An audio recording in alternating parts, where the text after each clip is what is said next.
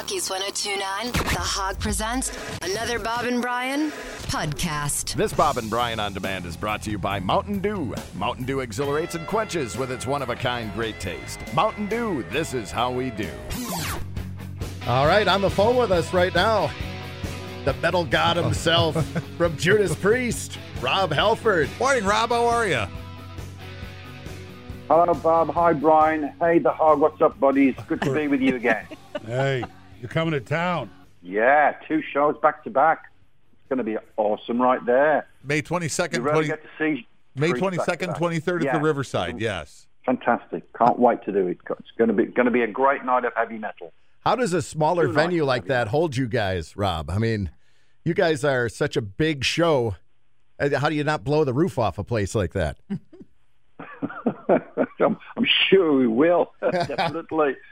Hey, you know, Priest has played just about every conceivable kind of venue, every conceivable kind of room, and we like to change it up now and again, you know, and that's why we're so excited to be coming to play 2 nights at the Riverside Theatre.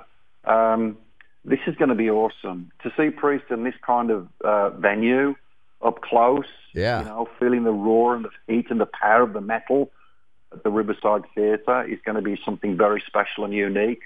And it's an event, you know, when you see Priest today, band that's been together practically 50 years, right from the very beginnings of the heavy metal sound, the heavy metal experience.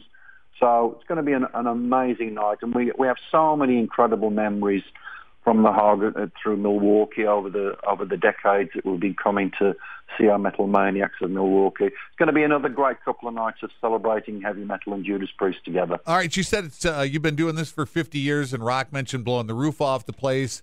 Is it harder to blow the roof off the place now than it was 50 years ago? You know, it's a little bit easier. That might sound crazy because we've got the Firepower, man. You know, we've got the Firepower album that we're still blasting out around the world right now. A great success. Thank you at the Hog for playing the Firepower music, and again, a beautiful Metal Maniacs of Milwaukee for making it such a success.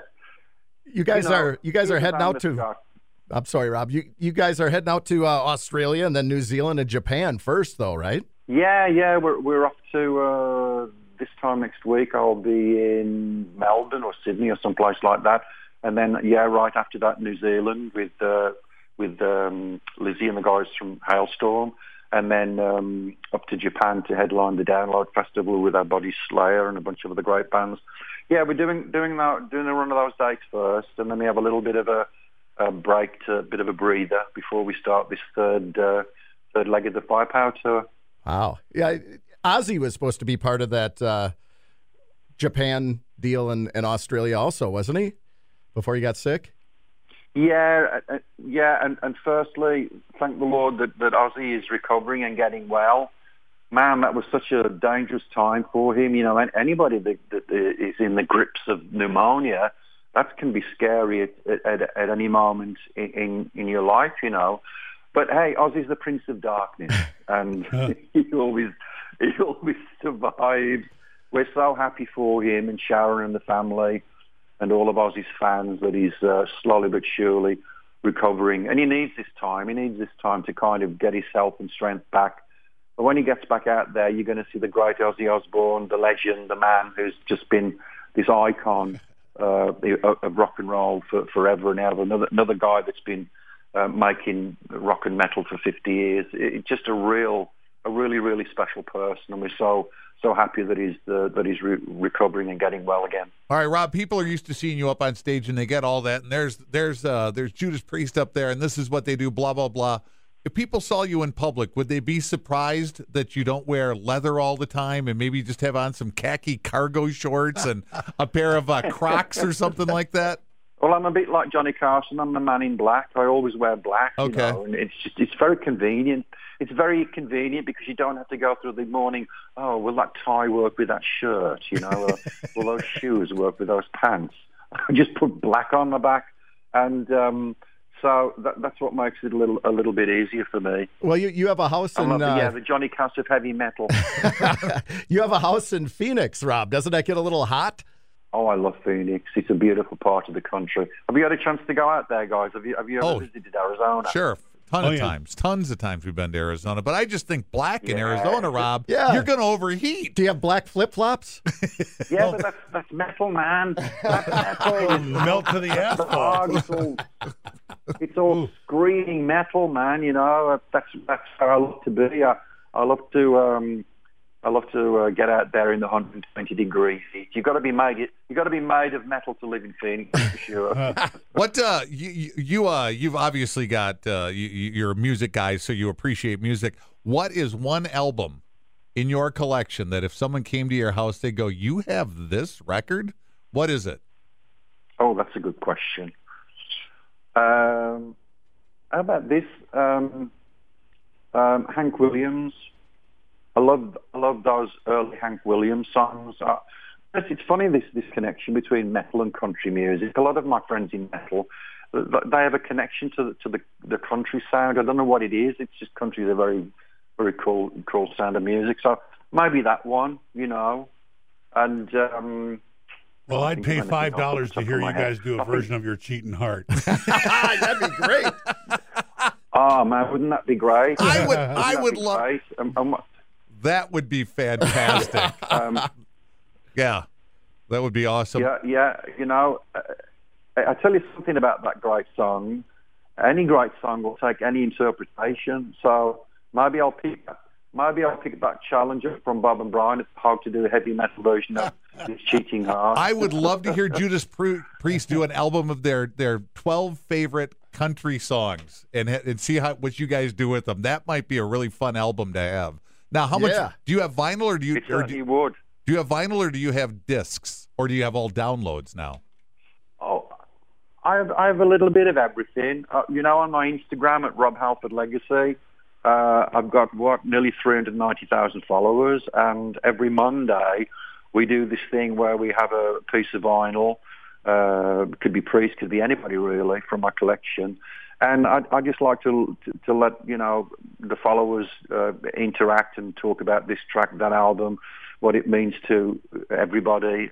It's really interesting. Vinyl is just a beautiful way of listening to music. There's a very special sound and texture that you can only get through the vinyl experience.